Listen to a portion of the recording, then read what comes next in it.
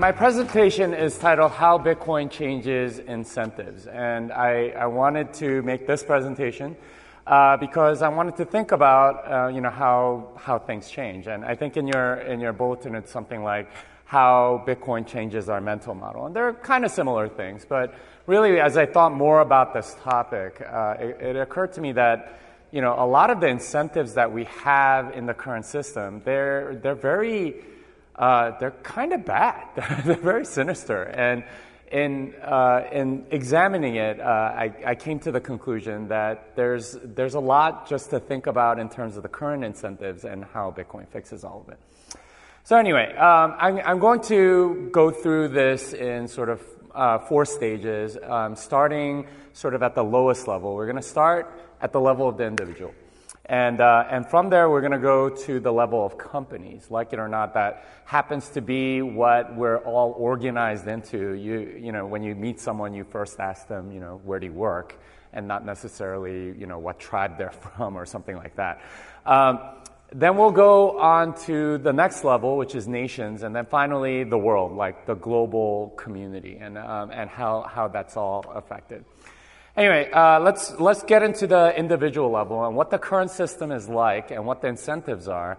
A lot of this is going to be kind of familiar to you, but in many ways it's a lot like fish and water, right? Like fish don't know that they're swimming in water, and it's only when they're lacking water that they kind of realize it. In the same way, a lot of this is sort of very familiar to us, but it shouldn't be. It shouldn't be. So first thing I want to point out is that there is currently no real easy way to store value, right? In the current system, it's based on Keynesian economics, and for Keynesian economics, it's required that money flow through the system. If there's any place that the money can get parked, it's not flowing through the system. So they've made it purposefully difficult to store value anywhere. In fact, about the only and the reason why you can't just keep it in dollars is because of the inflation that's going on. And inflation is not CPI, right? The classical definition of inflation is the amount of the supply of something that increases every year.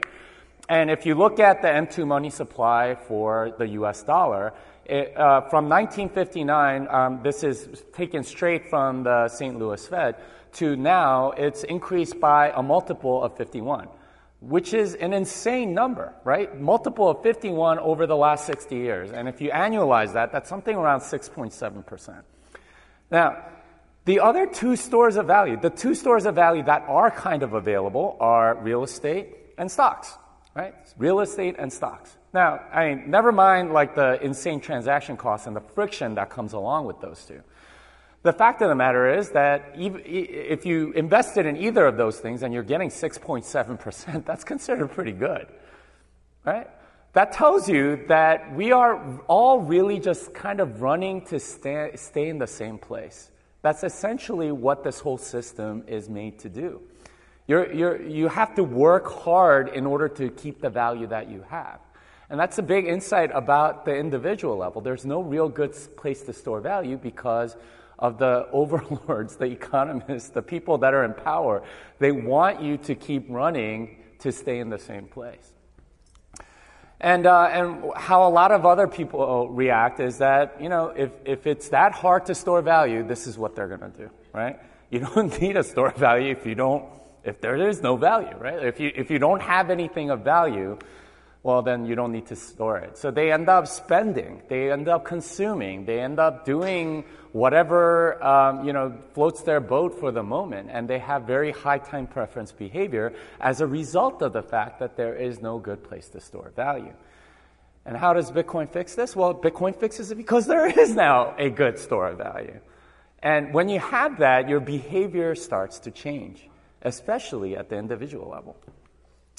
All right, so another consequence is that because there's a very, storing value is very hard, the people that actually have money, well, they spend a ton of time trying to store their value instead of creating value.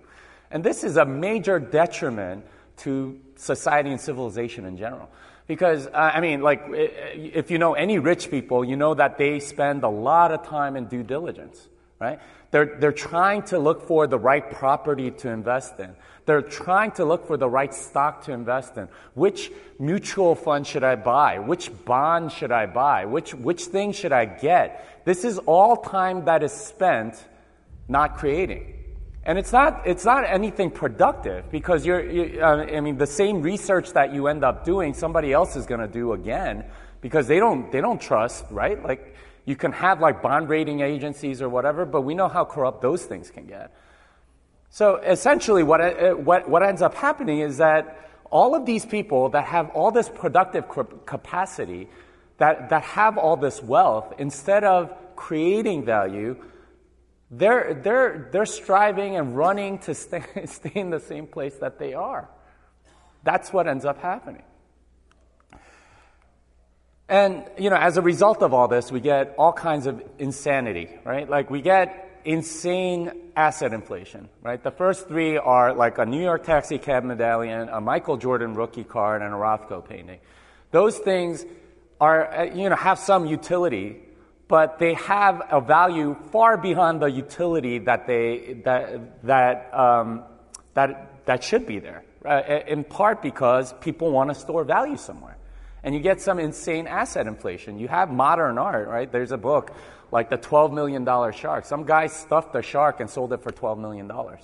And it's insane that sort of thing is happening. It's because there's no good place to store value. So fine art becomes this thing where, okay, maybe this will happen. And the thing about stores of value is that it gives a perception that you are just lucky, right? Because if you store, most stores of value are not fungible at all. If you're looking at like real estate or different stocks or something like that, because of their lack of fungibility, somebody that gets lucky with a particular part of real estate, right? You happen to have owned something in San Francisco like 20 years ago versus somebody in Iowa. I mean, you're going to have made a lot more money as somebody that owned property in San Francisco. That just happens to be luck. It's not distributed in any sort of fair way, or it's more cynically done because of the powers that be. Other stuff that happens is that materialism, grows because, well, I don't have a way to store value. Might as well, do something flashy with it. That is a Chanel handbag where the chain is made out of diamonds. I still remember, like 20 years ago, the most expensive handbag you could get was like $1,000. Now it's like $100,000, right? Something has happened. Similar thing with cars, right? That's a Bugatti. And, it used to be like the most expensive car you could get was like $300,000. Now it's like well over $1 million. It's crazy. And that's kind of what happens. And finally, that last picture is of a rapper eating a $1,500 donut, right? That's a $1,500 gold leaf covered donut. This is what people do when there's no store of value. They need some flashy way to show off, right? This is what having no good store of value does to people, is that it makes them like essentially very shallow, like consuming and showing off and doing things like that. Ultimately, the big problem here is that instead of reaching for the stars, right, like trying to create something new, everyone is absolutely more concerned with protecting their downside because there is no good store of value. And this is not just true in the United States, but all over the world. This is a much bigger deal because things can go south so quickly and things can get so bad so quickly that you have to find places to put money. And you see this all the time. You see this with people in China, right? They're buying up property in Vancouver and Toronto and wherever they can find it, because that's a hard asset. That's not going to lose value. And we saw with the Chinese yuan, right? Like that's degrading in value. So that was actually a very good move to go buy real estate. And this is what happens when you don't have a good store of value, is that really the rich people get richer. That's essentially what's been happening. So that's at the individual level. So let's take a look at the level above that. And that's, like I said, that's at the level of companies. And that's sort of how we're organized right now. It's not really by tribe anymore, or even ethnic group or anything like that. It's by whatever company you happen to be working for. The big thing about companies is that they There's a Cantillon effect, and if you don't know what that is, it's basically that the first users of the newly printed money get all of the benefits. And that means that companies that have access to cheap loans get to benefit a lot more instead of the smaller companies. And that's had some tremendous consequences for civilization. So among other things, it means some serious debt-fueled growth. And if you're a large company, you have access to loans that are very, very cheap. If you think about it, the central bank makes a lot more loans available to their member banks. Most of their member banks that do loans are actually commercial banks. And if you're a commercial bank, you can lend, say you have $200 million to lend. You can either lend $200 million to one company, or you can make $102 million loans to 100 small companies. Which are you going to do? It's a no-brainer, right? You're going to do the $200 million. In fact, you take a discount, right, and make less money, just so you don't have all that paperwork and due diligence that you'd have to do. So all of that debt gets pushed to these large companies, and what do they do with that money? Well, if you're smart and you're a pretty decent company, what are you going to do? Well, you could undercut your competition. All those small companies, you're just going to undercut them until they go out of business and then raise prices. Or you can lobby for government regulation so that it's difficult for them.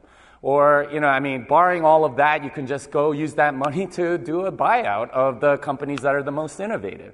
This means that the big companies get even bigger. And the small companies have to basically fight uphill, right? They have to run to stay in the same place, whereas the large companies, they get to, get access to all this debt-fueled growth. In fact, that sort of mentality has trickled down even to, college students, right? They're doing debt-fueled growth in a way. And this is what ends up happening, is that they have a lifetime of debt thinking that they can do that same thing.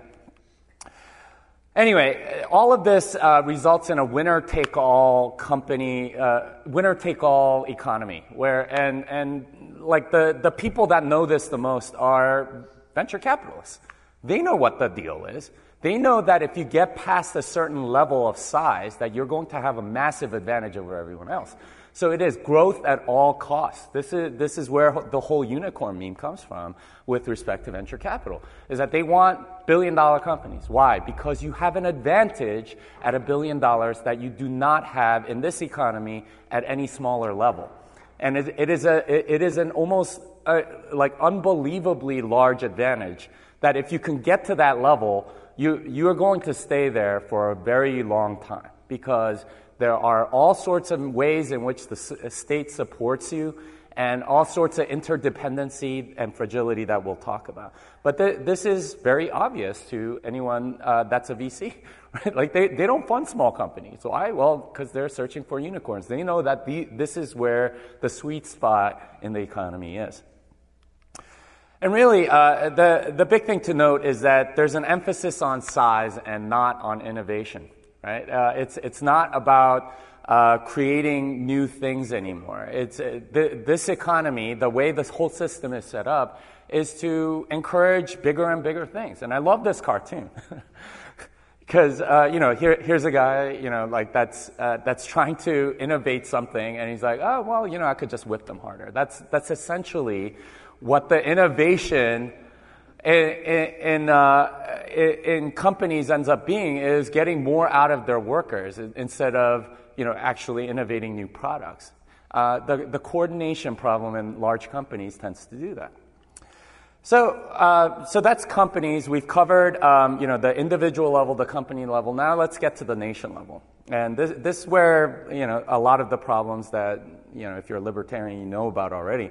But first of all, there's a pretty major moral hazard, right? Like if you are the entity that's in charge and could create a budget, and you can also print money, and you have a giant moral hazard. You might print money for yourself. You might print money for your cronies. You might print money for stuff that you want and not necessarily what the population wants. And it is a giant moral hazard, and that leads to everything in government being completely disconnected from price, right? Like they don't care how much things cost. So I talked recently with a few people that work with the healthcare website. Do you guys remember this? How much of a disaster that was?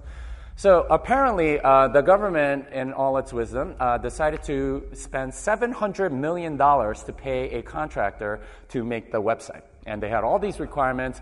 It took them 18 months to do it. And at the end of the 18 months, everyone found out very spectacularly that the website did not work. It couldn't scale past 50 users, which is horrible, right? And so what happened was Todd Park, CTO of the United States, he flew out to Silicon Valley and talked to a couple of Google engineers and said, you know what, your country needs you. Can you come help us out?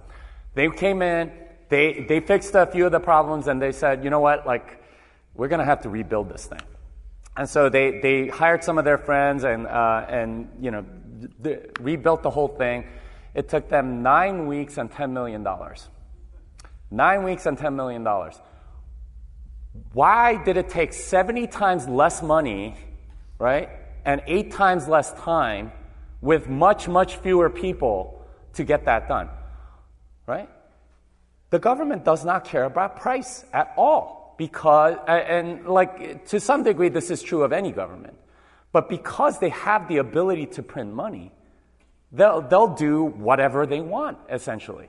And all these bureaucrats don't care about price. They care more about climbing up the ladder of bureaucracy or something like that. The crazy thing is, though they only spent $10 million on it, what I found out was that Congress at that time was so embarrassed that they were willing to put in another $200 million if necessary to get that thing done. Doesn't that tell you something about how broken everything is? Anyway, some of the other things that happen as a result is that the government ends up with a larger purview. And you probably know this quote from Spider-Man, with great power comes great responsibility. Yeah, and certainly money, the ability to print money is great responsibility.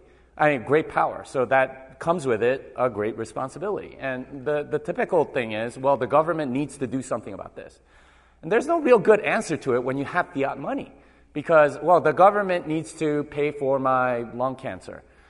And it's, if you have the ability to fix that, why wouldn't you? Never mind that you've been smoking for 30 years and that a lot of that is your fault, right? Like there's no real limit to the government anymore. And that gives them a moral imperative to do something. And of course, because of the bureaucracy, this is what ends up happening. Yes, we can fix that, except we probably won't because we're pretty incompetent. Anyway, the whole system, because of the giant companies that exist and because of the inefficiencies of government, it's currently set up to support a lot of these large companies. If you think about it, a large portion of the banking system pumps money into the big companies so that they can grow larger, that they can eliminate competition and so on.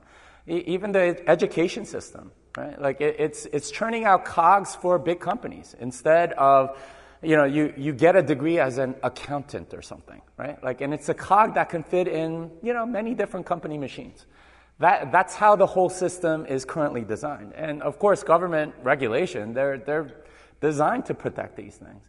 And it's not because they're being evil per se. It's because the entire economy is dependent on these large companies. So if you let any of them fall, then, dominoes start falling and you might have great suffering and depression. It's a very fragile system. Anyway, we've looked at things at the individual level. We looked at the things from the company level. We looked at things from the nation level. Now let's go to sort of the more broad scope global level. And the first thing to recognize in the global level is right now we're under a dollar hegemony.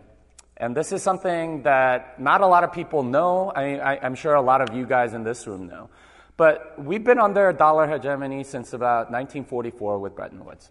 And this is, I like to tell people that there were two superpowers after World War II. One decided to control their sphere of influence through violence, the other through through markets, kind of. So Soviet Union obviously, invaded rebelling countries and put in puppet dictators and so on. I mean, not that the U.S. didn't do some of that either. But mainly it was through the dollar hegemony. And it was through forcing other central banks to keep dollars in reserve and making the dollar the standard, the unit of settlement in international trade. So essentially, the unit of account for the entire world became the U.S. dollar. And most central banks to this day try to keep their currency within a certain range of the U.S. dollar for trade purposes. And of course, after 1971, when Nixon broke the tie with gold and changed to the petrodollar, this has meant a lot of endless war in the Middle East that's sort of still persisting. We're still in Iraq, still in Afghanistan. That combined with being completely disconnected from price due to being able to print whatever money they want has meant a lot of devastation in that region. But more than that, there's a global Cantillon effect, and we talked about this earlier. The first printers of that money get most of its benefits, and we have to be honest here, right? Even though we're in the U.S., a lot of the prosperity that we have is on the backs of people all over the world. Right? A lot of the inflation that we have goes to those countries via the treasuries that they buy. And then those countries inflate, and those poor suckers at the end, in the poor countries, they suffer the most. And this is why the poor countries, they hyperinflate much faster. And it's a sad situation. Because it's not a level playing field. Like where you were born matters a significant amount to what you're able to achieve, and that's the whole system, right? It's completely interdependent. It's completely fragile, and there's a lot of ways in which a small thing happening could cause a domino effect that crushes the whole thing. But here's the good news. Bitcoin fixes this. Bitcoin fixes it all, right? See, Bitcoin changes the incentives for every level. At the individual level, now you have a good store of value.